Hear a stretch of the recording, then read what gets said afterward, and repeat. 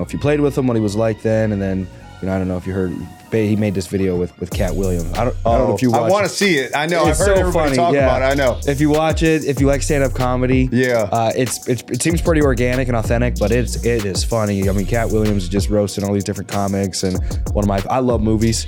He's talking about Friday in there, different Fridays. So, yeah. Now, Shannon Jenner, what you see is what you get with him. All right, cool. So we are live, another episode of Adversity Kings. We have a special guest today, a couple special guests. So we have Dave Wang, my business partner in the insurance industry, and then also joining us with the podcast today, you brought on a guest, and you'd like to introduce your friend here. So this guy's got quite a long bio here, man. So this is J.R. Niklos. You don't have it memorized by now? You got I do have it memorized, but when it's so long, I've got to read off of it. So he started out his career. Actually, let's talk about his collegiate career because it's kind of crazy. So safety was your first position, right? Correct. And at Ohio State. Yep. And then you transferred to Western. Correct. Right? And at Western, you were a 3-time All-American. Yes. Freaking impressive. Okay. At tight end, right? So you transition from safety to tight end. Yep. Okay. And you finish your career at Western University, statistically the top tight end in Western University history. Correct. Impressive. That I didn't know. So, and then you were undrafted, but you picked up a contract with Seattle starting out in 2002, yes. right? Then you went from Seattle to the St. Louis Rams from 02 to 03. Correct. You went and played 2 years in Germany. Looks like you won some world title over there. World Bowl. Yep. Okay. Came back, played for Oakland, then played for Kansas City Chiefs, and then retired with the Cleveland Browns. Correct. Currently, you are the owner and of Acceleration. Correct. Founder, owner of Boom. Correct. And currently collegiate coach. Yes. At College of DuPage. Been there 2 years, since 2021, I believe. 3 years. 3 years. 3 years. Okay, Three. but in the last 3 years, you've won 2 national championships. Three national championships. JUCO record. Dang. That's insane. We got to add the bio. Yeah, that's insane.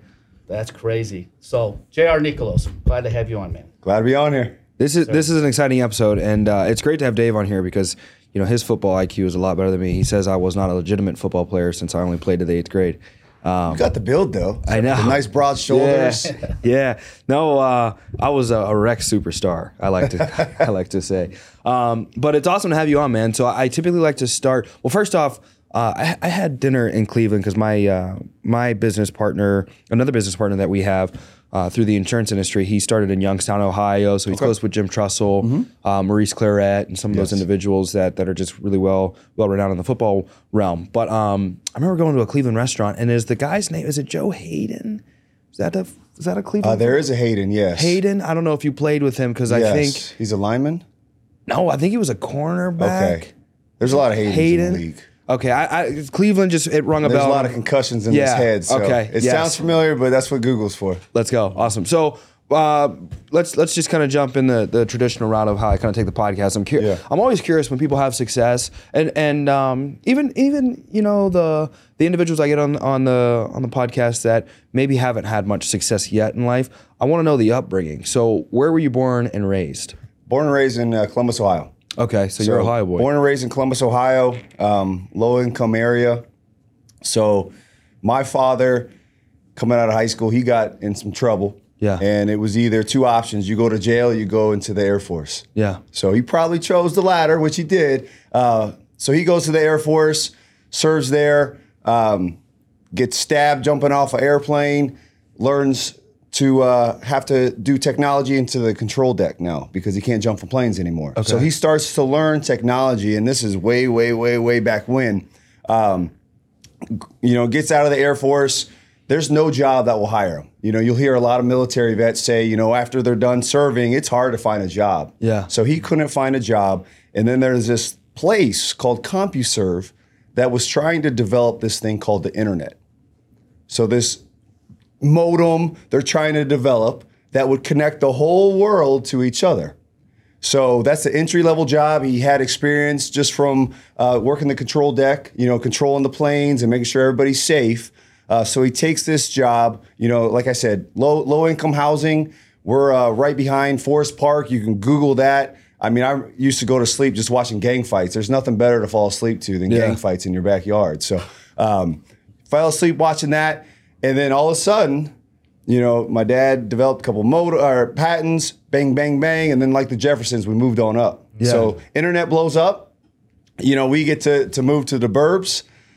So we moved to Worthington, Ohio, which is a nice suburb of Columbus. And then really the rest was history. Got a nice pool in our backyard now. And then, really got to go to a better school, which was hard for me. I was the only white kid in my classes. Yeah. I joke around, that's why I was so fast, because they used to play a game, Chase the Cracker. Yeah. And I used to have to run with jeans on, and no one runs fast with jeans on, especially when you pee your pants because you're running so fast. But I had to do that. So then now I go into the suburbs and I'm still dressed kind of like just a white trash American. I had a comb over and a mullet. My mom loved MacGyver and she loved Magnum PI. Yeah. So she combined those two. So first day of school in the suburbs, I'm wearing a Hawaiian shirt for Magnum PI and I got MacGyver's haircut. Yeah. So I didn't fit in very well. So from day one, kind of developed a chip on my shoulder, had to differentiate myself from everybody. So I've always kind of been a JR versus the world type of guy based on my upbringing. But honestly, it's been a true blessing with everything I've experienced. What nationality are your parents? My dad, his grandfather came from Warsaw, Poland. Okay. And then, a couple generations past, my mom's family came from Ireland. Okay. But my grandfather came to Ellis Island from Warsaw during the war. They escaped during World War II. They pushed him off to Detroit. Yeah.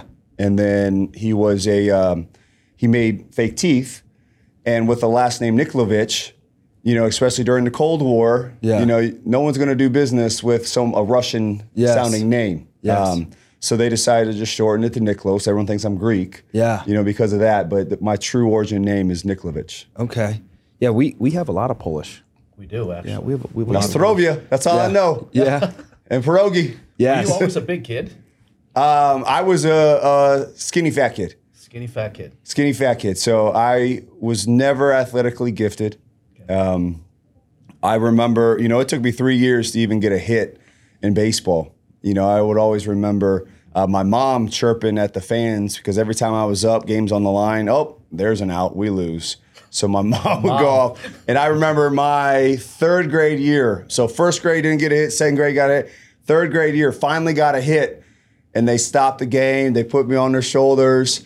And I still have that baseball to this day. My very first hit in 3 years. It wasn't really till my 8th grade year. But I used to eat like crap. I would sit and just eat a bag of Doritos with French onion dip and go through the whole bucket and the whole bag every single day. But it really wasn't until my 8th grade year where I really started to get serious in my sports.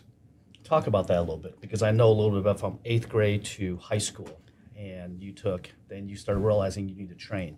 Yeah, so, I loved all sports. I loved all sports. Anything with a ball, I loved it. Like I said, I played basketball, I played baseball. If it had a ball, tennis, whatever, I played it. As you start to progress in middle school, now there's cuts. They start cutting people. So I got cut from my baseball team, got cut from my basketball team. I was dang too slow, fast as a turtle, to run track. I'm not going to do that. So I fell on football by default because it's a non-cut sport. If you want to run full speed against someone running full speed, more power to you. Yeah. So really gravitated to football, really started to love it. Going into my 8th grade year, I wanted to play quarterback. I was, wide out, whatever. But I was a skinny fat kid, so they put me on the line. I was third string left guard. And I took that personal, that I was a third string left guard. So after the season, I started to train. I wanted to do whatever Walter Payton did. I saw that he ran hills. I started running hills. I saw Jerry Rice caught bricks. I would throw bricks up and I'd catch bricks. Whatever I had to do, I did. Because I knew at the end of the spring, our high school coaches come in, they do a combine. So they want to evaluate the talent. They want to see who they have, because you play faster in Ohio, high expectations, especially Ohio's a football state. Yeah. So I was getting ready for this combine and doing everything I can. At the end of spring, the combine's here. We do the vertical. We do the pro agility, which is a short shuttle, 5 yards, 10 yards, 5 yards, and we do a 40-yard dash. And I get done with it. I think I killed it. Like I'm the man. I'm like, oh, these coaches are OSU bound. I'm going Big Ten. I'm starting as a true freshman. And I go into the gym and I see the results. And I start to look. And I was the exact worst at every single event. The only thing I beat someone in was 40-yard dash. I beat a guy named Jason Music, who was 5 foot tall and 5 foot wide. He bowling ball. He probably rolled his way to the 40. Yeah. That's the only guy I beat. So I was as defeated as I could possibly be. Yeah. You know, all the while, 2 weeks before, and I still had big dreams. I had to deal with this, and then 2 weeks before, we did something in our homeroom. She wanted us to write down where we see ourselves 5 years from now, 10 years from now, and 15 years from now. Okay, and I wrote that I was going to go to Ohio State, and I was going to play football there, and I wrote that I was going to play in the NFL. And mind you, I was a third-string left guard at the time, and the captain of the football team looked over, and he saw it. And the whole class starts laughing. J.R. Niklos thinks he can play at Ohio State. He can't even play at Worthingway. J.R. Niklos thinks he can play in the NFL. Look at this guy. You know, look at his Twizzler arms and his round belly.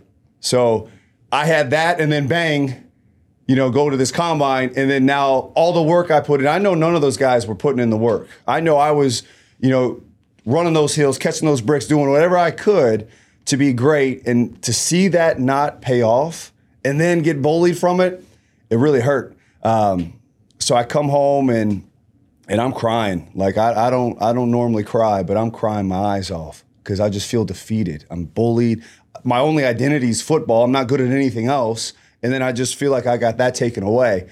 And I'm crying, and my dad, he comes to me, he's like, son, you know, if people aren't laughing at your dreams, they're not big enough. And that hit me. I still get emotional when I talk about it today. And it was just like, I became a man that day. When he said that, I like grew up. Like I went from a boy to a man. He's like, you know what? Like, screw them. Screw what they have to say about me. I want them to laugh. That means I'm shooting higher than they can even see. So that next day, I pick up this giant book that's kind of irrelevant now. It's called the phone book. And I go through training, physical fitness, and I find this company called Acceleration. And it's a sports performance facility. I'm like, okay, you know, maybe I'm putting in the work, but it's not the right work. Maybe I'm studying for a math test when really I'm having an English test. I'm doing all the wrong stuff. So I asked my parents if they can, if I can go, and you know, we go in for a trial, and it's expensive. You know, it's expensive. My dad's business is just starting to pick up. Like I said, this is 1992, so the internet's still dial-up modem. So he's not making what he eventually will make. So he makes me get a job. The only job I could find, another relevant position, is a paper boy. So I start waking up at 4:30 a.m. and slamming papers at people's doors to afford Acceleration. Long story short, within a year, my freshman year, I finally started my first game ever. So freshman year, I finally started. They moved me to wideout, so I got rid of my excess body weight. I got faster. I was taught proper nutrition. Doritos are not meals of champions. I learned that. I felt dairy was good. French onion dip is not good for you. So I started to learn lean proteins and rice and healthy carbs and simple sugars and complex sugars, all the stuff that need to properly fuel my body. If I want to be a high engine, I have to have proper fuel. You know, you don't put 87 in a Maserati. You know what I mean? And that's what I was doing. So I saw tremendous results. Finally started, by my sophomore year, I started varsity football. By my junior and senior year, I was an All-State, All-American. And then my senior year, I was an All-American track athlete as well. Now, were you playing safety in high school? I was everything. Everything. My high school was not very good. We were 2-18. Okay. So if it was a run, I was a running back. If it was a red zone throw, I was a tight end. If it was a long third and forever, I was a receiver. I played corner. I played safety. I played linebacker. So I was a utility guy. Yeah. What was the graduating class size? I want to say about 1,000. 1,500. It was a big high school. Yeah. We were the top conference in Columbus, Ohio, called OCC. Okay. We got to play against tons and tons and tons of Ohio State commits. Yeah. And that's kind of how I was noticed. My high school coach won state at Brookhaven in the city. And now he got to move to the burbs. You know, every CPS, you know, their job is to move to the burbs. You get paid more. You know, it's a lot easier to do that. So he moves there. So he goes from winning state to a 2-8 team. And his response is we had no D1 talent on our team. So every D1 coach that would call my high school coach, Tom Blake, he would say, I don't have any D1 talent for you. If I did, we wouldn't be 2-8. So I didn't get any offers.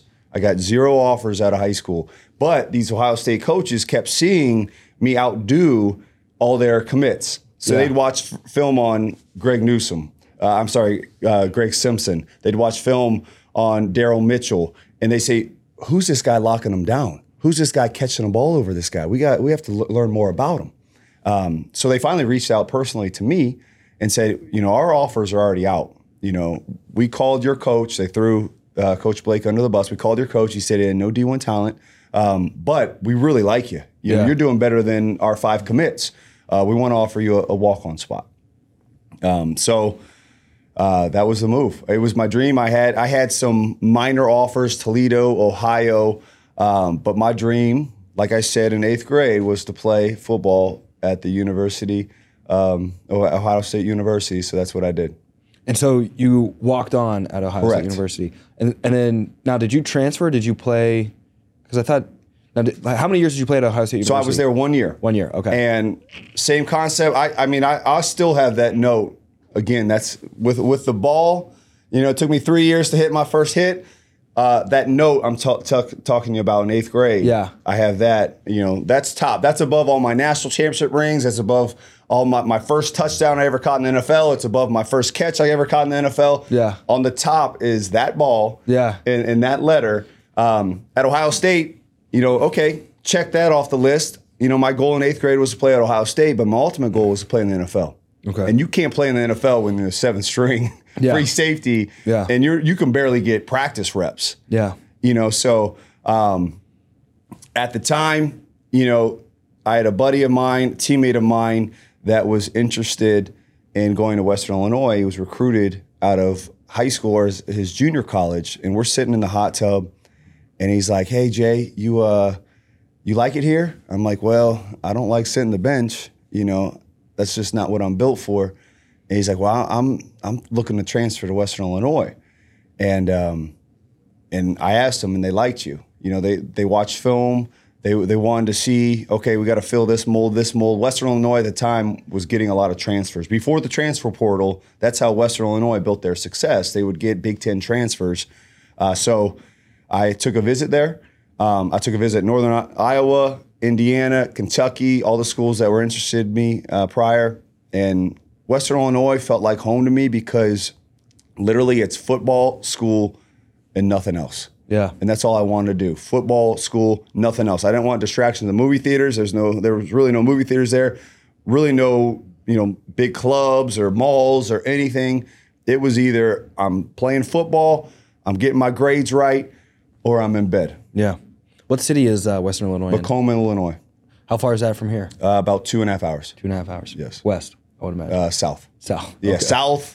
West. Southwest. Okay. Who was the coach in Ohio State when you played? Was it Urban? John Cooper. John Cooper? Yes. When did Urban Meyer get in there? Urban Meyer came after Coach Tressel. Okay, so he was after Tressel. Correct. So was Tressel early 2000s, mid 2000s? Yes. So I played against Tressel at Youngstown State. Oh, okay. Yes. Okay. Dope. So as you go, was there anything that really stood out to you in your college experience? Like just a turning point, kind of like that 8th grade letter. Was there anything that just kind of like added towards your trajectory of life or even subtracted? You know, a lot of additions. So my sophomore year, so I didn't play a lot my freshman year. You know, it was a lot of pressure coming from Ohio State to Western Illinois, and you feel like you have a lot to prove. Yeah. You know, so you're the big man, and they don't really see you as a walk-on. They see you as a guy from Ohio State University. So I think with the stress and everything, I ended up pulling my hamstring in track at Ohio State, and then I re-pulled it. So I had to sit the whole year, freshman year. Finally got in against Georgia Southern in the semifinals for some more special teams, some side stuff. But the following year, we get a new coaching staff, and I transferred to Western Illinois to play wide receiver. Yeah. So transfer to Western Illinois, play wide receiver. We get a new coaching staff, and they look over at the wideouts, because the prior staff really just ran more of a 21 personnel, like big lineman type tight ends. Yeah. This new staff wanted more of a receiving tight end. And they look over, and the only white receiver was me. So they're like, oh, he looks like a tight end. So they brought me over, and I was pissed at the time. Yeah. I was pissed. I'm like, how dare they? I transferred all the way to Western Illinois to play wide out. I'm no tight end. Yeah. So like I told you, there's no malls in Western Illinois. So I drive to Peoria, which is about an hour away. Yeah. I go to GNC, and I get every fat loss thing you could find, like Shred Max and whatever said. I'm like, I was probably about 205 at the time. Yeah. I'm like, I'm getting down to 160. There's no way they can move me to tight end. I'm gonna prove them wrong. And so I'm taking all these like fat losses. Still when ephedrine is legal and stuff, so I'm getting everything. And it revved me up so much, I gained 15 pounds. I was in the gym, I was eating everything. I gained 15 pounds, and next thing you know, I'm 220, and I just had to own it. So still sitting the bench because I'm raw. I've never played tight end before. I don't know how to block that. I can block a 160-pound DB, but I can't block a DN, 6'5", 260. So I'm sitting the bench. We're playing Northern Iowa, a big rival of ours, a school that I was close to committing to. We're down at halftime by 4 points. And Kareem Ross, the tight end who was a transfer from Wisconsin, he starts cramping up. So they put me in, 3 seconds left in the half, and they just decided to throw a Hail Mary. Everybody, all the wideouts are open. I split the seam. Mark Zander throws it over my head, and I pull back here and catch it one hand behind the back. Yeah. One hand behind the back. I don't know how it stuck. It's just one of those things. You just, you see it's overthrown. Yeah. You put your hand out, and then somehow it just stuck. And this is before these gloves like Odell Beckham has. That's what I was wondering. This is the leather gloves. So if you can catch it one hand with those leather gloves, you're the real deal. I've seen some pictures though, throwback of glue or something on the old gloves. To stick them. The stick, yeah. Was that legit? That's more for the hands. You can't put them on your new ones gloves because it hardens the leather. Oh, okay, that makes sense. So that's more like your hands. So you'll see the tacky. It's like the dark orange brownish. Yeah, and I was like, what the? Yeah, if you put that in, you say goodbye to your gloves. I was thinking, man, that must be how Dave used to catch footballs or something. So I caught it, touchdown, and then I had 160 yards game next half. Oh, okay. And I never sat the bench again. That's insane. So it taught me a valuable lesson. Number one, never feel sorry for yourself. Okay. Number two, your opportunity won't happen when you want it to happen. It's going to happen on its time. Yeah. And if you're not prepared, you're not going to get a second opportunity. Yep. So that was a valuable lesson that was taught with that is so many people want it handed to them. They want it given and not earned. And then once they get that opportunity, they're not prepared because they're feeling sorry for themselves. They want something first, and then they're going to react. So that was a valuable lesson that has helped me, beyond life. From there on, I was an All-American that year. I was All-American my junior year. I was All-American my senior year. That's dope. What was the transition process from college to the NFL?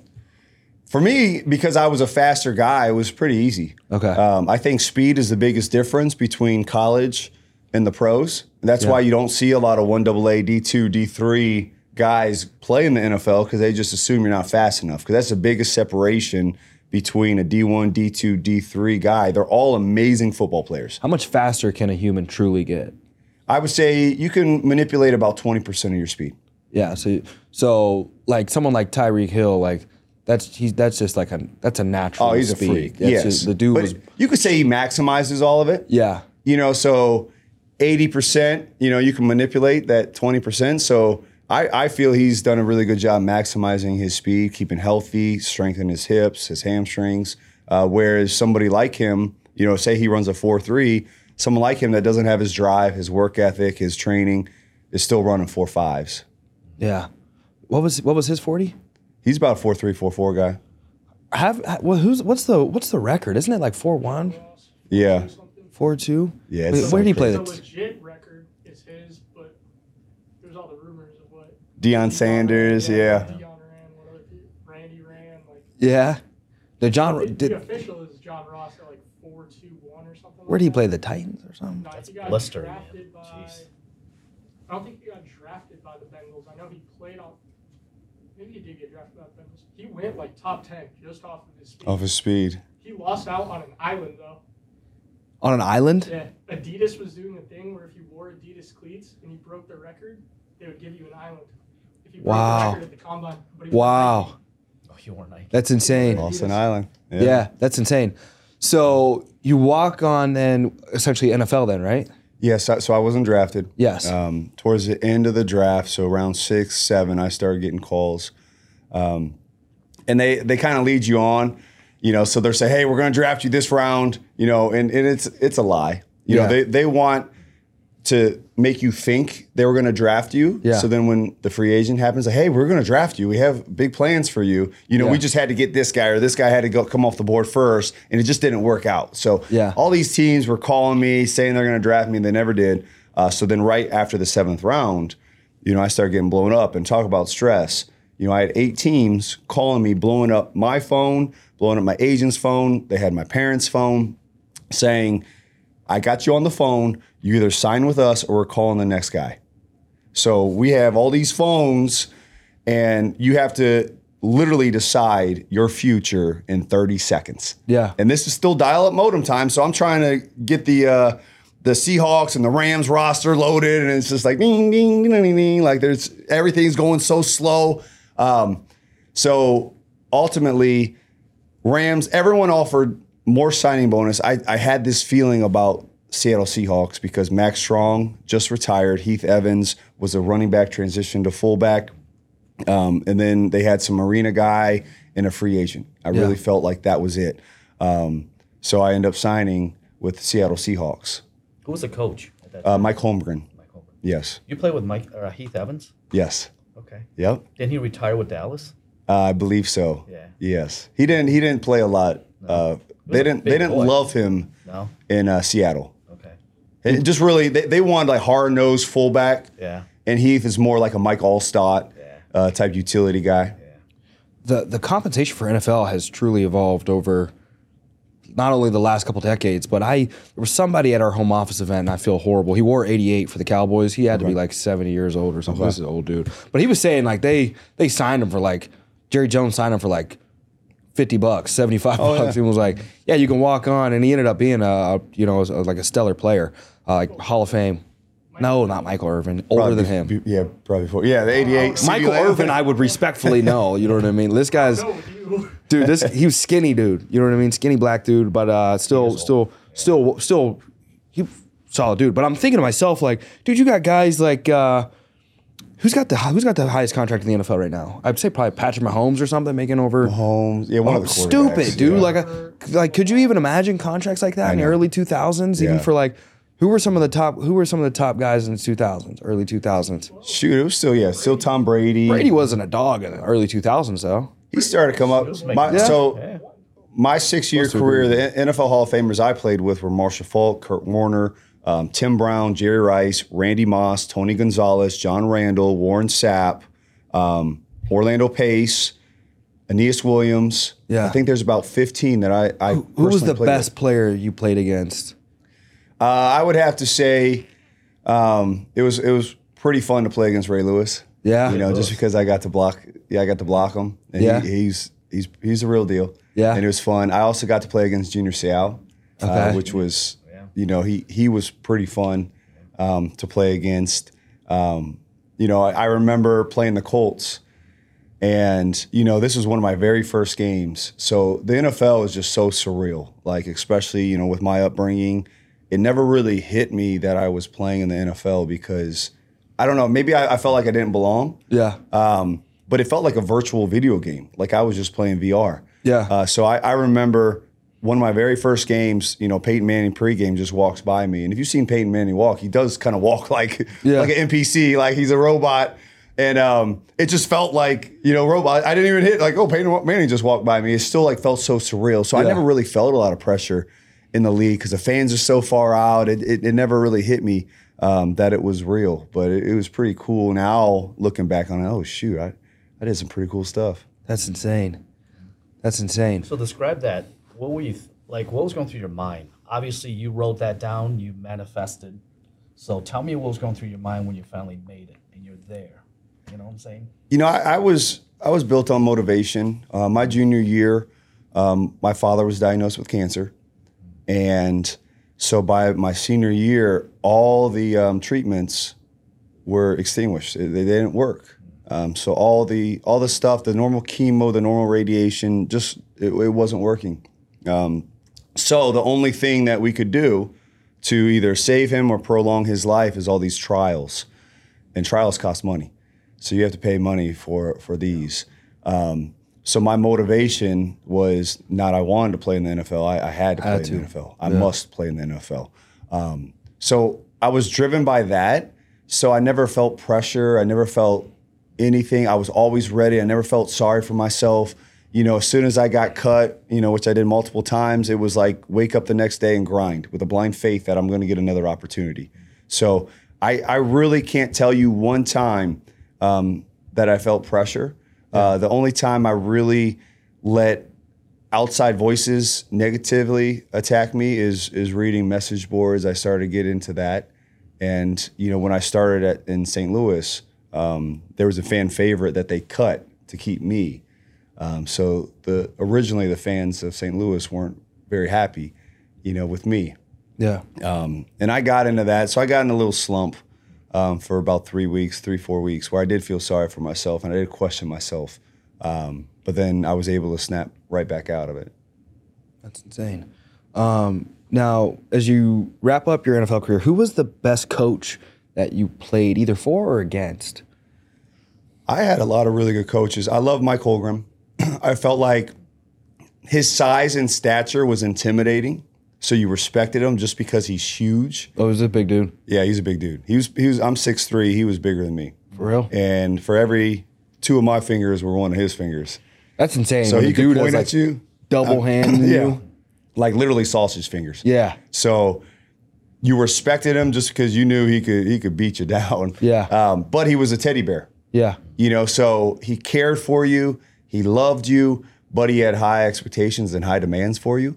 So you wanted to be great for him. Yeah. So he was the one that I respected the most.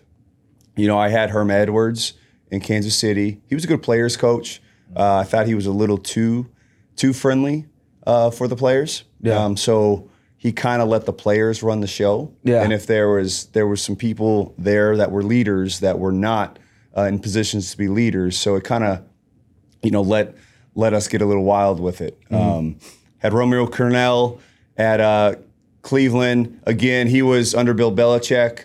You know, I don't know if he did a good enough job really taking over the Belichick mantra. Yeah. You know, he tried. He was a good guy. I really like Norv Turner in Oakland. Mm-hmm. My first day in Oakland, I didn't know anybody. And eating lunch, sitting by myself, and he came down and sat next to me. Wow. So he was that type of guy. Yeah. Where a guy like Mike Martz, who was, you know, with the Bears, he was the exact opposite.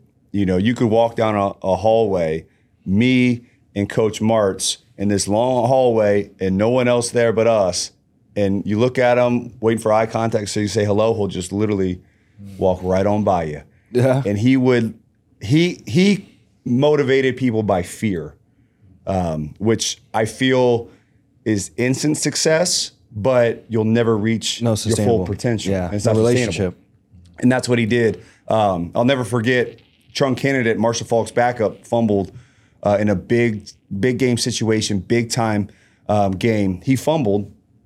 And at practice, our next practice, he literally had us line up in a gauntlet. You know, so all 50, 60 of us would line up, and he made Trung run through while we're hitting the ball out over and over and over again. And Trung was never the same after that. He was never the same. And he would do that. He would single out some player during practice and just embarrass him, annihilate him, and then he would move on to the next guy. So Intellect-wise, smartest guy I ever met. I learned more with Coach Martz about the details of football, how there's a difference between running a 10-yard dig and a 10.2-yard dig, throwing at 3.7 seconds as opposed to 3.8 seconds. Like, details matter in football because everyone's fast, everyone's athletic. I learned so much about the game of football to who I am now. I just didn't agree with his delivery of how he coached. Now you brought up Belichick, and there's a lot of controversy with him right now. Do you think the Patriots will let him go? I think it's time. Yeah? Yeah, I think it's time to move on. And no slight to the Patriots, no slight to the to Coach Belichick. I just think, sometimes, you're doing the same thing. Like I feel like it's hard for me. We've won 3 national championships at College of DuPage. Yeah. It's hard to find that motivation. What's for? What's for? Like the first one, you're motivated. I want to do it. It's my first year coaching college football. I'm going to show, and then I got to go back to back. Okay, now 3P, I'm going to prove them wrong. And then now it's 4, now it's 5. And my motivation is really, I want the NCAA, NAIA, JUCO record for most national championships. Yeah. And it's North Dakota State. And they got 5. So that's my motivation. Back to back.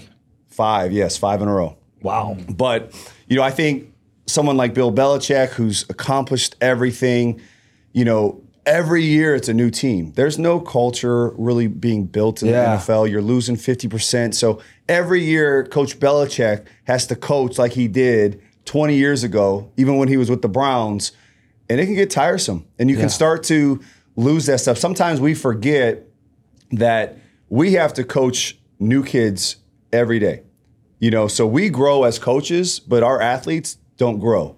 Yeah. So sometimes we speak above them. Sometimes we want to jump steps in the process because I've grown as a coach. I'm a whole lot better coach than I was, 10, 15 years ago. Yeah. But my kids are still 18-year-old kids. Yeah. They're still fresh out of high school.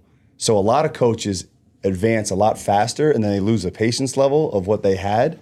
And it's just a natural thing. So I think if Coach Belichick moved to another team, either college or the pros, it'll give him a reset where now he has to install everything back the way he did from day one, and he can't just assume they know what he knew, this year as opposed to 20 years ago. I want to capitalize on that with another question of greats. Who do you think is the greatest player of all time? Jerry Rice.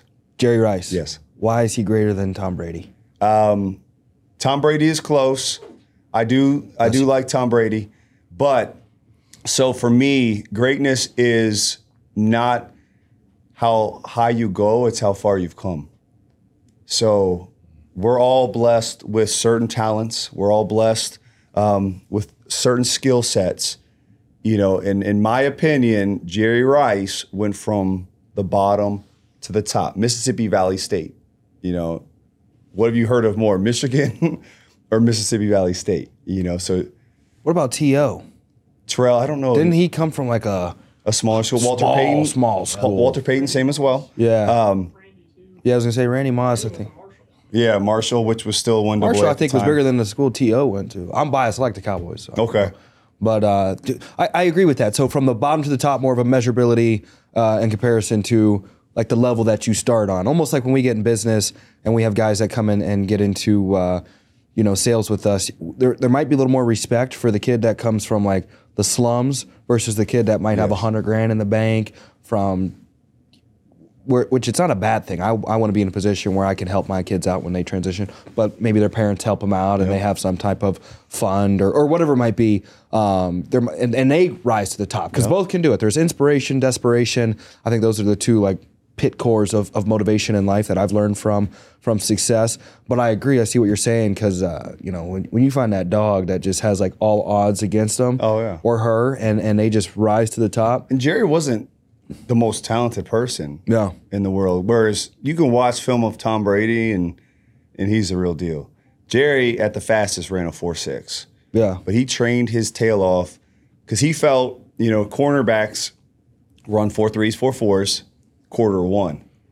But if he continues to block them, continues to run team routes, by the end of the fourth quarter, they're running 4.8s, 4.7s. But he's going to train so hard that his 4.6 sustains. You know what I mean? Yes. So like that, if you look at most of his stats, it's the third quarter and the fourth quarter because he never got tired because he out-trained everybody.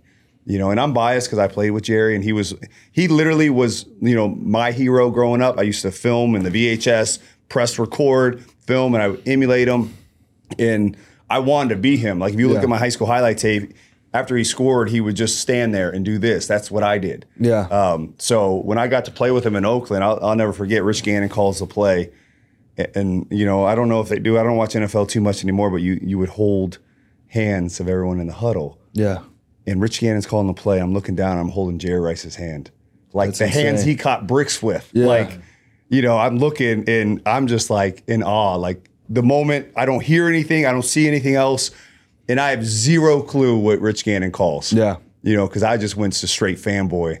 And I'd asked my running back, I'm like, bro, what's the call? He's like, just go right and block first person you see. So, but my 6-year career, you know, I played with 15 Hall of Famers. I never asked anyone for an autograph but Jerry Rice because I felt like I took it personal and I never wanted to know athletes' names. So Ray Lewis wasn't Ray Lewis to me. He was just number 52. Yeah.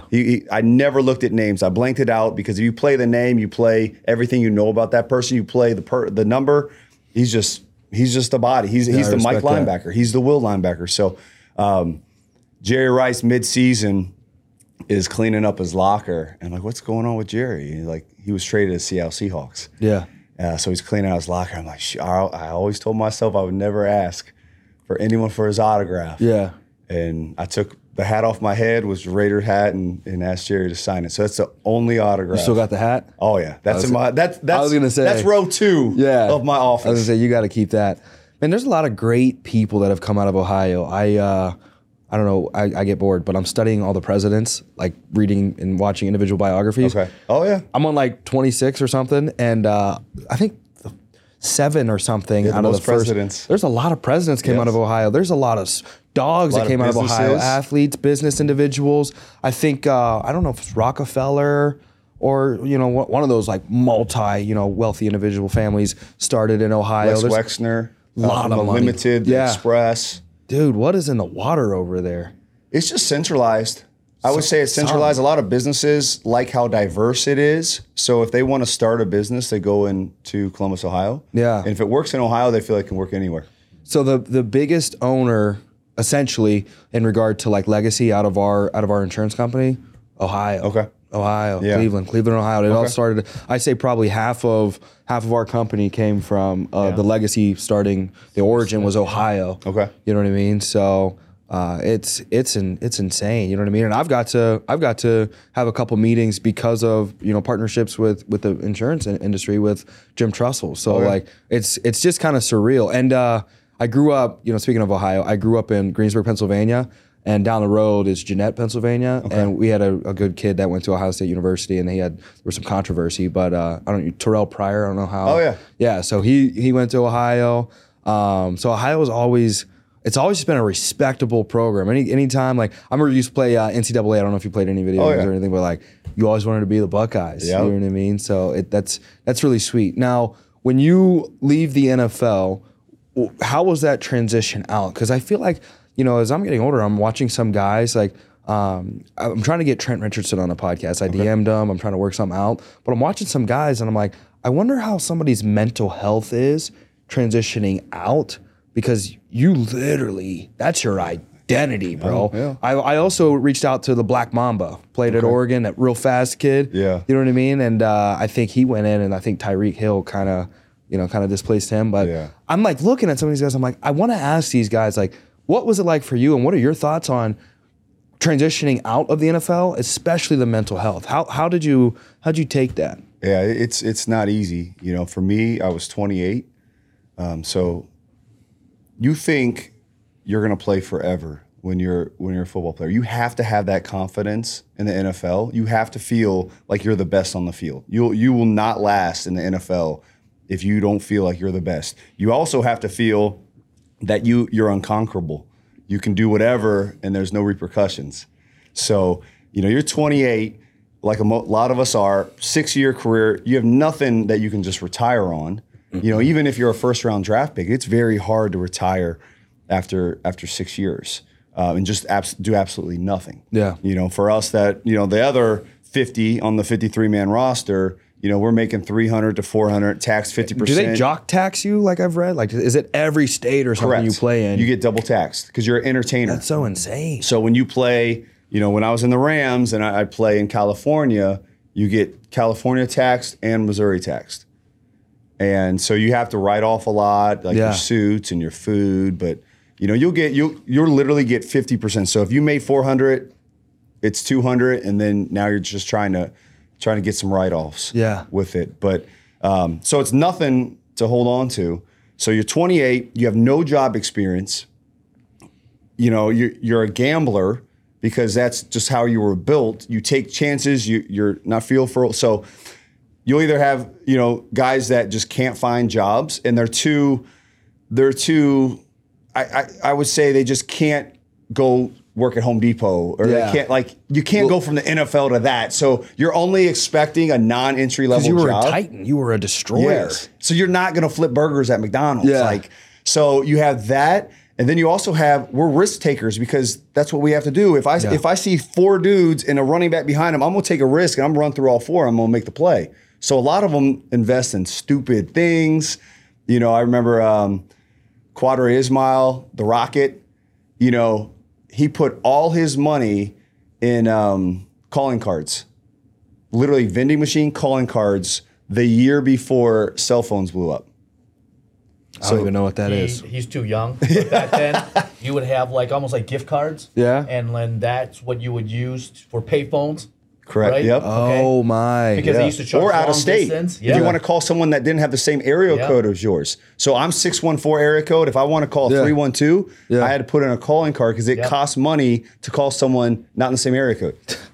That's insane. So he invests in that. So a lot of people are looking for that quick buck. So they do some rush things. So for me, you know, 28, you know, I wanted to really get into marketing. I really like graphic design. I love training, obviously, because that's all I did. So first I was trying to get into sports marketing. So same concept, emailing, doing resumes, and I'm not getting a thing. You know, I'm just getting internship opportunities.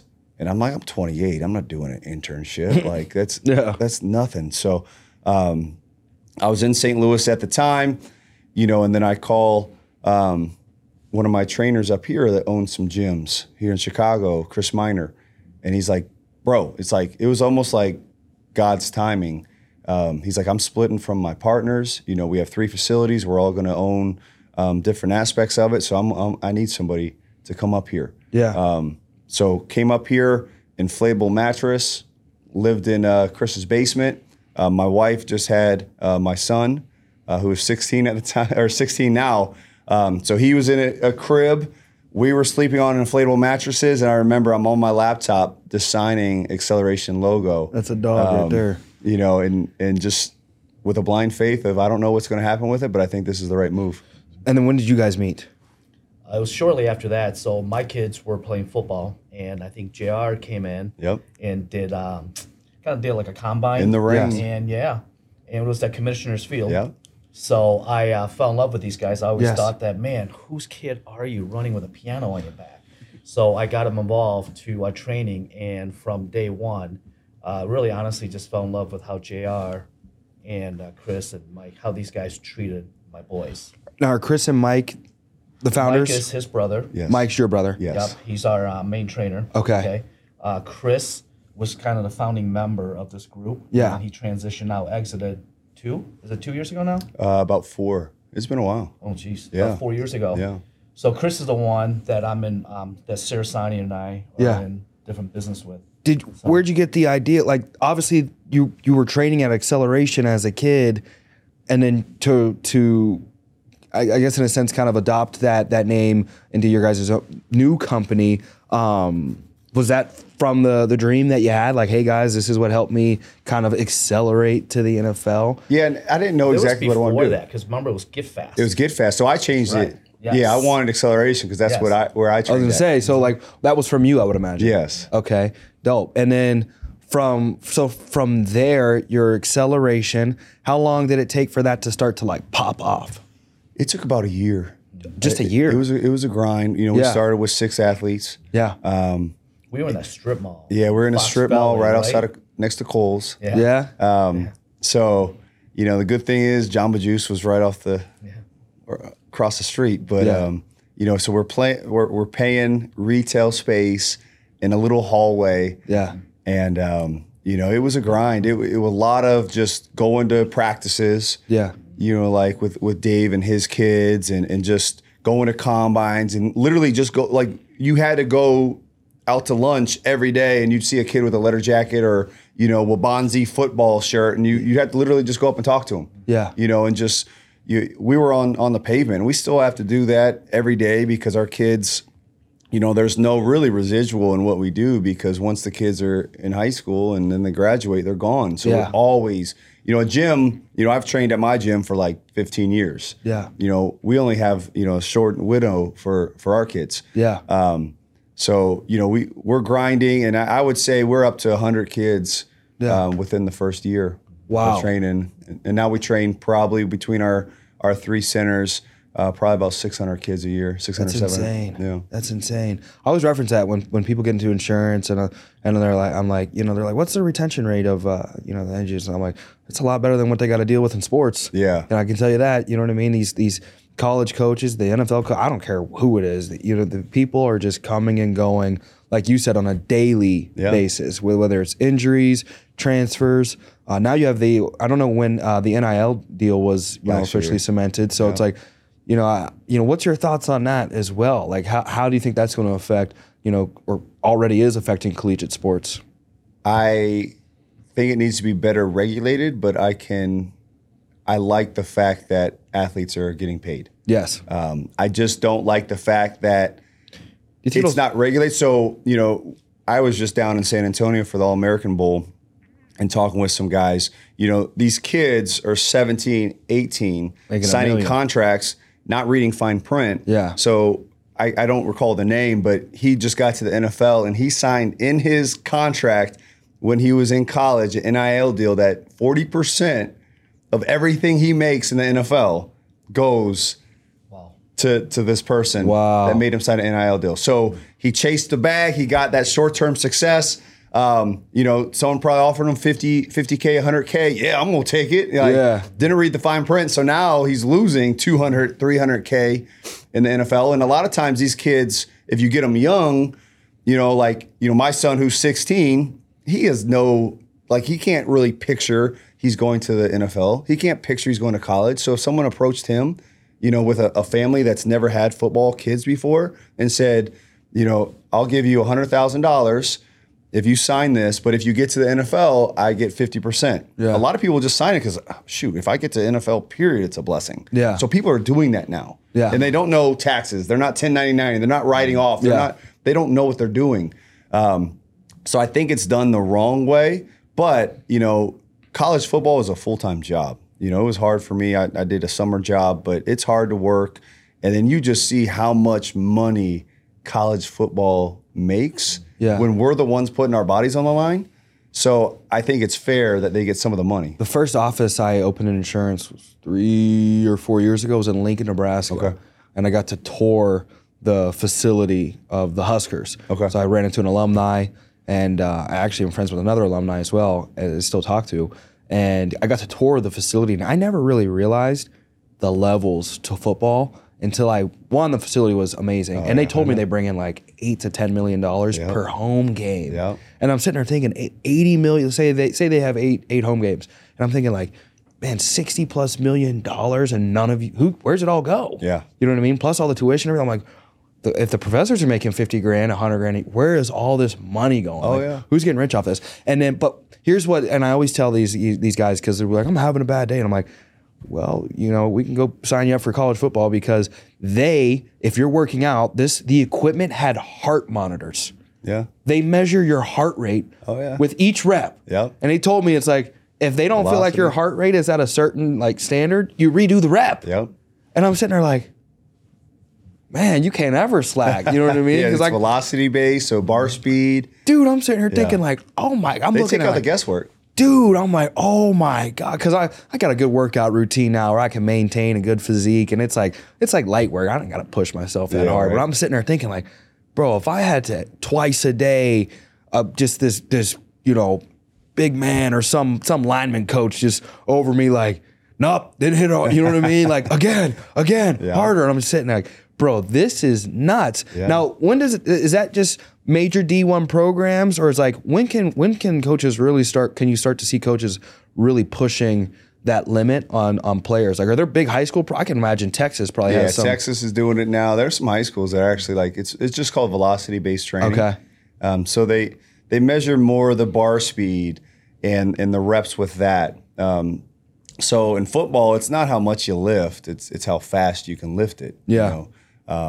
Mass times acceleration. So Yeah. they want to see that. So if I can lift 315 pounds, but it's slow, there's nothing slow in football. So they measure, how fast you can lift it, and there's a parameter and there's a bar. So, there's apps that do it now. Yeah. So if you really want to do it, you can do it. But I would say the upper echelon of D1AAs, all D1s have to do it now. Some D2s, the really successful ones, some D3s, and then premier high schools are training their kids like that now. That's insane.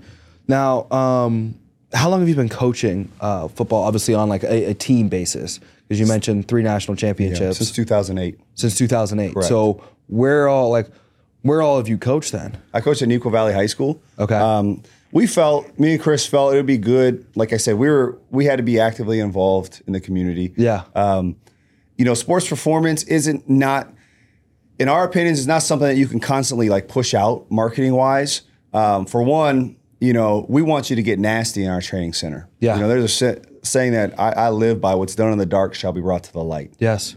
So everything that you do in the dark will eventually come out. Dude, that's so crazy you said that. I have a memory from today I just shared with the team, and it says people are rewarded publicly. This was from 5 years ago for the years they spend working privately. Yeah.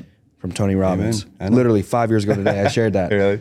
Yes. Yeah. So you're saying So we rewarding in believe the that. dark. So that's why if you look at our social medias, we're not posting a lot. We want to be like the secret sauce. We want to have some mystery. We want you to know about us, but we also don't want you to be able to just learn everything about us just through our socials. Yeah. So we're very calculated and precise what we do. But because of that, we have to get on the grind and we have to go into the community and do all that. So we thought it was a good idea for me to coach. So I coached at the closest high school, which is Niklos Valley High School. My roommate in college, a huge program. Yeah. They've won a Grammy for their music department. Yeah? Yeah. No, it's a college campus. Okay.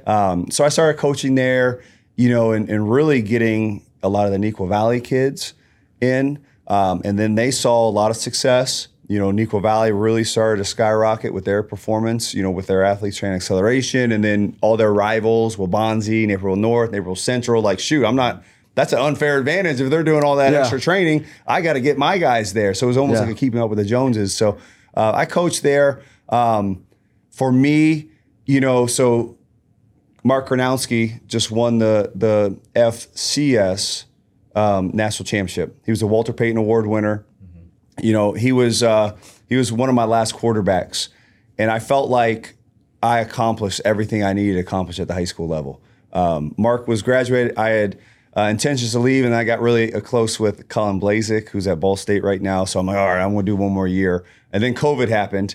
So it was a really easy transition for me to go to COD. Not only do we practice in the morning so I can go to my kids' sporting events, but I was mentally ready to coach at a higher level. Yeah. So 3 years ago is when I made the transition. And every year you guys have national Yeah, we're championship. 3 for 3 right now since I've been there. That's insane. That's insane. So now is that considered a JUCO or is Yes. that okay? So how are you getting? Well, I guess some of these players need to transition there before they can go into an actual college program. But like, how are you retaining them through all the success in the season? Can't they transfer mid-season? It depends on how they are academically. Oh, okay. If they're a qualifier, which means they could have gotten to college out of high school, they can leave whenever. If they were not a qualifier, they have to get their associate's degree. Okay.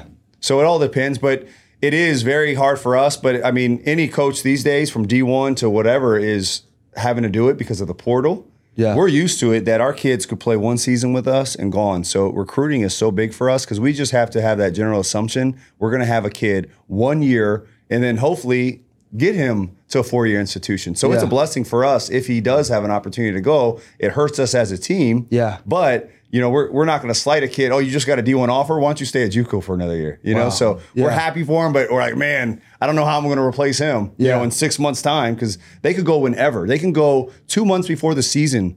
Our starting nickel 2 years got a full ride to Eastern Kentucky. What do you think is the biggest thing that helps you guys recruit? Like, what would you say contributes to your guys' recruiting tactics the most? I would say our culture, what we've done in the past, so our legacy. Our coaches, you know, the expertise of our coaches is really a convenient. The location of the school allows us to have multiple college coaches in attendance because it's just right off the interstate, whereas most JUCOs are in you know the backyard of Iowa. Yeah, just harder to get to. So we got a lot of things. But for us, if you go into college at DuPage and then you go to any other school, you're going to see the facilities. You're going to see the expertise of the coaches. You know, it helps that we've won national championships. Because that's the expectation of all of our kids. So we got a lot of things, you know, positive going for us that, you know, really make recruiting easy. And then now supply and demand with, you know, most colleges are not going to high schools anymore to recruit. Wow. So we're getting Division I talent at our JUCO because why get a 17-year-old when you can get a 21-year-old? The 21-year-old at that same athletic ability will always be better. Yeah. You know, he's going to be stronger. He's going to be faster. He's going to be smarter. Yes. So let's just, you know, if I'm Ohio State, I'm going to get a guy that maybe was at Toledo, was an all-MAC, you know, and now looking to move up. Yep. Or if I'm Toledo, I'm going to get someone that, like myself, who sat the bench at Ohio State, you know, that I couldn't have gotten out of high school. Yeah. You know, no one that committed to Ohio State would have accepted a Toledo offer out of high school. But when he sits the bench for 2 years at Ohio State, he's going to go. Yeah. So they don't even mess with it. Unless you're a dog out of high school, they don't even want to touch you anymore. That's insane. Yeah. Look, 8 months ago, look who we had on podcast. Oh, Matt Ron, yeah. Oh, that's crazy. Yes. So I was telling Dave, I was like, man, I got to pull up the information of who we had because I know we had a College DuPage guy on. So now, is he defensive? He's the head coach. Head coach? Yes. Okay, awesome. Yes. And then where were you a quarterback coach then? I'm the special teams coordinator. Okay. And I'm linebacker coach. Okay, dope. Let's go. I think from there, I wanted to also touch on, they mentioned Boom. Yes. Now, what is Boom? Is that just individual training that you handle? That is a 7-on-7 club. Oh, okay. So you got to think in high school, club sports is really big, right? Yeah. So club volleyball, club soccer, but football's not in a position to play football year round. Yes. You know, trust me, I know because I had to play in the NFL and then went to NFL Europe and then I would get hurt that next year with like overuse injuries. I had nerve damage. I had knee issues because it's just not built for that. So 7-on-7 allows you, it's a club version of football. So it's single hand touch. You know, it really grew how I was raised, like backyard football, like turkey bowls and everything like that. I got better. Probably I got more results playing turkey bowl, backyard football than I did playing with my high school. Reason being, you had nothing to lose. There wasn't some old head coach yelling at you for dancing too much or having fun. You know, you could try new things. Like I could try a new juke on you. And if I missed, oh, well, like you smacked me and I don't have to worry about losing my starting position. I can try a one-hand catch. So you really got to experience and take, you know, risk of how great you can be. And the only way you can really reach your top potential is you fail your way to success. Yeah. So it allowed you to fail your way to success. So at Acceleration, every Saturday, we used to just meet at the park. So I would pick a team, Mike would pick a team, my brother, and we'd have all of our Acceleration athletes just meet at the park, and we literally would play till either a fight broke out, an argument broke out, usually between me and my brother, or the sun went down. Yeah. And that's just how intense it got. And, you know, there'd be weeks at a time where me and Mike wouldn't speak over like an argument. Over, I touched you. No, you didn't touch me. Like things like that. So we started to hear about this Club 7v7. It was like kind of a new sport. So we're like, let's do this. So we actually can remain brothers, because if we keep doing this, we're not. And then same thing, our athletes were starting to fight at each other. We had an athlete, Brett Shannon, smoked one of our trainers, Derek Northcutt, and didn't want to train with him anymore. So we're like, okay, let's take all this energy, all this, and create a 7-on-7 team, and then go from there. So the reason we called it Boom is because I'm calling, we had guys like Mikey Dudek, Corey Davis, who in the league, Titus Davis, James O'Shaughnessy, Cameron Brate, Jordan Westerkamp, all these dogs that we had to knock down doors to get any college to even look at, because why get a wideout from Chicago, Illinois? We didn't get Texas, Cali, Florida. That's where all the wideouts are. That's where all the skill positions are. So we felt that we couldn't just knock lightly on a door. We had to kick it down with a big noise. We had to make noise here in Chicago to get ourselves known. And same thing with our color scheme, talking about that, it's dark purple and neon yellow. What's done in the dark shall be brought to the light. Oh, it's fire. So I remember when I was in high school, when the sun goes down, the sky's purple? Yeah. That's when I used to train, because practice just ended. I'm the only one on the field, still training. Yeah. No cameras, no anything. But I knew as soon as those Friday night lights lit up, you were going to see what I did when that dark purple was there. Yes. So that's our color scheme. We really started to push out our athletes. And then now it's been a blessing. We have over 50 athletes that have played in the NFL. We have over 600 athletes that have received athletic scholarships. And then now, this was unheard of, before we started. Alabama's recruiting Chicago now, LSU, Georgia. Yeah. Like, now they're coming and really seeing it. So it's not just beneficial to the Boom athletes. We're bringing more attention to all the great coaches, all the great players, all the great schools. The here in community's Chicago. being impacted in general, whether they're directly associated or not. Yes, that's awesome. Yeah, so it's been awesome for us, and we've won 18 national championships, 106 total championships. So we're the most prolific 7-on-7 organization in the country, and now it's like a legitimate sport. You have a company called Overtime doing reality shows on it. I heard about 7-on-7 in Pennsylvania. Yeah, I mean, there's teams all over the country now. Yeah. Is there anything else that you had on your mind you wanted to ask?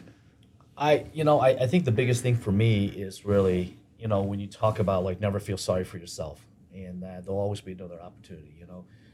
I felt like in the last, we've been in business together since 2009. So I feel like in the last 14 years, I've watched you live that. Because we've gone through some struggles, even building a company, man. There were some lean years there too, man, where, none of us took money. You know what I'm saying? And I just saw you persevere. I always saw you come into a facility with a smile on your face, man. And, I remember you had a Raptor back then, got a Raptor, man, and you went to coach. And, I said, JR, I want you to meet so-and-so, all right, come on, let's go, I've lost count how many freaking just random lunches and coffees we've had with random people so we were grinding, man. Yeah. And just watching that and kind of seeing where you're at now and, and seeing your kids. Honestly, man, you're probably one of my favorite people in this world. Appreciate it. Seriously. I think the hardest thing for people to understand is they hear failure and they think it's final. But little do they know they have to fail their way to success. And that's what most people are scared to do. But once you fail that first time and you realize every time you fail, you're one more step closer to success, then you embrace it. Yeah. Then you're like, oh, cool, I just got cut. I'm closer to making the team now. Or I just got turned down, trying to get this sales. The next one, I have to. Law of averages, I have to be successful next time. So I embrace the failing. I understand you have to control what you can control. And then everything I learned through all those struggles, like, in my NFL career, 6 years, I was cut 9 times. Yeah. So I was told by 9 head coaches that I was not good enough to be on that team. Yeah. But the reason that I kept getting signed is because I believe you have to fail fast, you have to fail forward. So most athletes will feel sorry for themselves. They'll go in the tank, and then they'll get a call from another team knowing they haven't done anything for a whole month, and they'll show up to the trial, they'll puke, they'll get hurt. So my last 3 years, I won that spot at these trials by default because I was the only one that showed up prepared, showed up ready. So Cleveland Browns, my last year, and that year was my big contract year because I got my retirement that year. You have to get 4 credited seasons to get retirement. So they knew I was a local guy. They had this fullback they wanted to sign, and they're like, okay, we need someone to hold the bag, to do ISOs and just smack. That JR guy's close. Let's just get him. So the first half an hour of the trial, I'm just getting smoked by this fullback holding the bag. Yeah. He pulls his hamstring, and all the coaches are there. All the scouts are like, all right, I guess let's see what JR can do.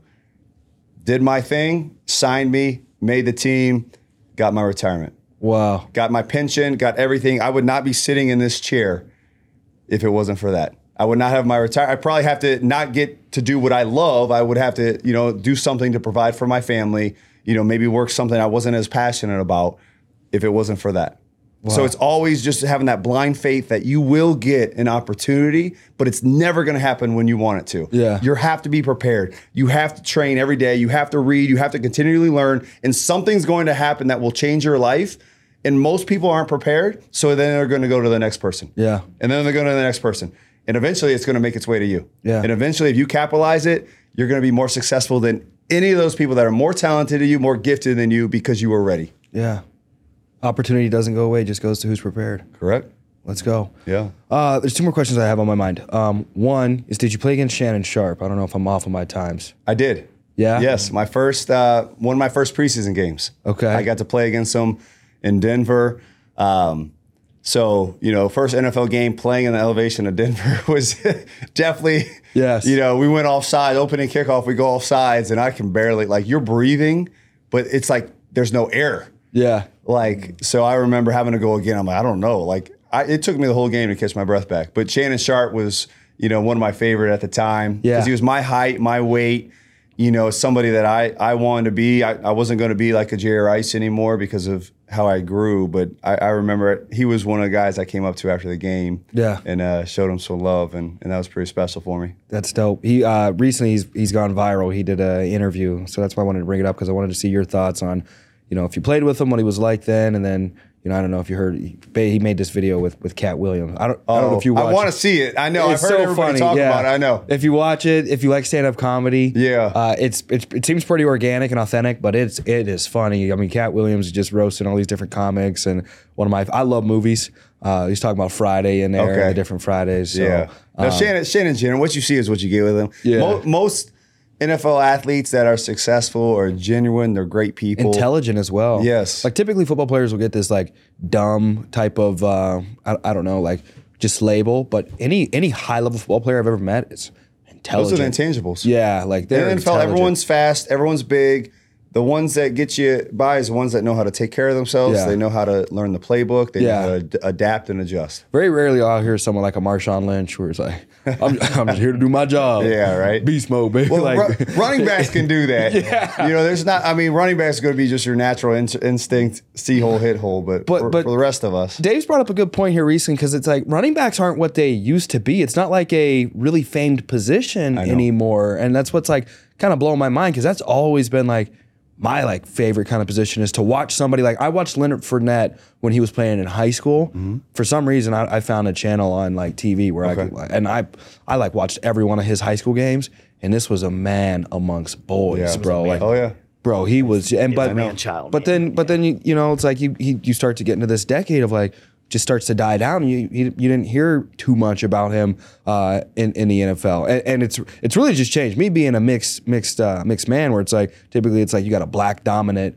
running back, but this year you got Christian McCaffrey, and I'm more like a receiver mold. Now. Yeah, and I'm that that white boy is doing this, and I'm sitting there you can't do nothing but respect it, dude. Yeah, you can blame two things. You can blame 7-on-7 like boom. Yeah. So in the offseason now, the passing game's being elevated, but the running game staying the same. Yeah. Because you can't do a lot of running game stuff during the spring, but you can continue to do 7-on-7. And then with the concussions now, you got to keep things spread open. out. Yeah. You just can't grind ISOs. You don't see a lot of fullbacks anymore. Yeah. If you do, it's usually a DN that goes in, but any helmet to helmet contact, you got to go in the curtain. I mean, there was games, I don't remember anything from my career.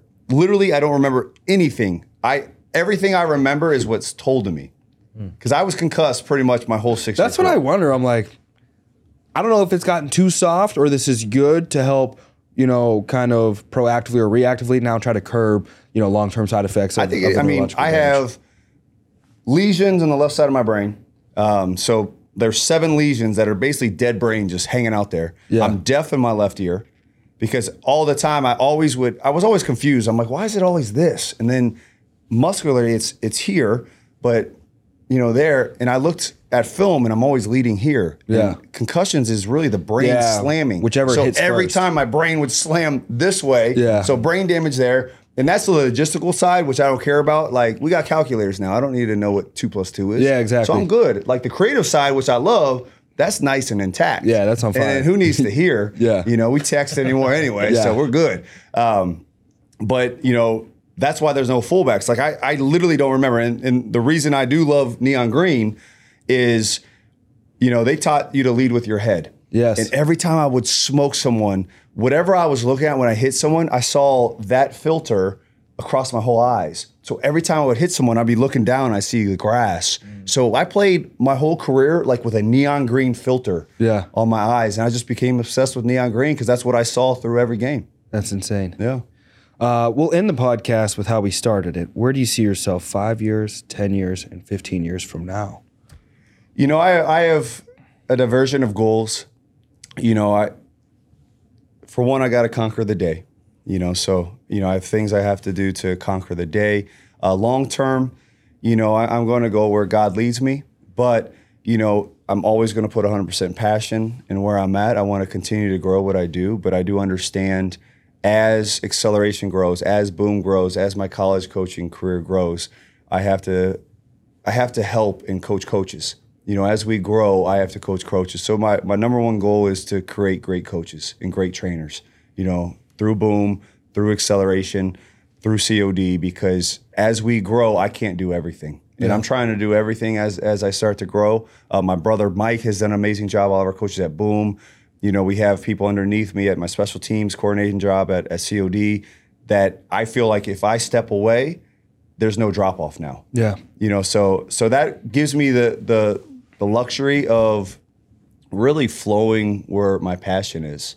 And I love everything right now. So I want to continue to grow it. I still want to continue to help athletes. But I think when I get to the point of, old and gray, I would like really to go into the NFL and coach special teams there. Yeah. So once my kids are in a position to really stronghold acceleration and Boom, that would be my path. If Deion Sanders called you right now, I know I told you that was going to be the last question, but if he was like, hey, bro, JR, we need you out, Deion's out here in Colorado with the special teams right now. I don't think I go. You don't think? I don't think I go. No? I've had college opportunities right now. Yeah. I've had BCS college opportunities, and I've turned them down because I have this timeline. And if I'm not gonna let acceleration down, I'm not gonna let Boom. I'm loyal to a fault. Yeah. And I'm not letting my team down, period. That's why I've been successful in anything I've done. I've realized the pie and I've tried to complete the pie. So if the business needs a janitor, I'm the janitor. If a coach, a staff needs a water boy, I'm a water boy. Yeah. So we're not quite there yet where I could step away. Yeah. So I'll turn it down. And then I would say probably about 6-7 years from now, Dope. I'll be ready. That's respectable. Even if it was like 20 million cash right now. I'm not driven by money. Dave could tell you that. Yeah. He doesn't care about money. I can't tell you how much money is in my bank account right now. I'm the same way. Yeah, I can't. My wife does all of that. We're similar to that. Like we just burn it. We're I like think the first 5 years or 6 years of our business partnership, I don't even think it was on a contract. yeah. We're No. I'm sitting here, I'm stroking this check. I'm like, okay, I love these guys. Let's go to business. That's why we get I've along. never looked in the bank account. Well, that's been hard with Chris gone because it's like, oh shoot, I still like haven't Chris, looked at it. Chris I never did all looked at that. it then. I know. don't look at it now, and I Yeah. just say, hey, are we okay? Yeah, we're okay. All right, we're good. Yeah. That's how we get along. Once a month, I'll check, make sure we can pay the bills and- pay the Yes. bills, and then it's all right. We're good. Let's go. Yeah. I'm the same way. Well, this is fire. Another episode of Adversity Kings, probably a longer one, but it's all good. I think we got a lot of information, put in here. So anything else you want to add? No, I appreciate you having me on. Appreciate you guys. Shout out Acceleration, shout out Boom, and best of luck to your family, your child, and your kids as well. So awesome. You guys have a great day. Please subscribe if you found any value, and if not, don't unsubscribe. Well, let's go. Have a great day.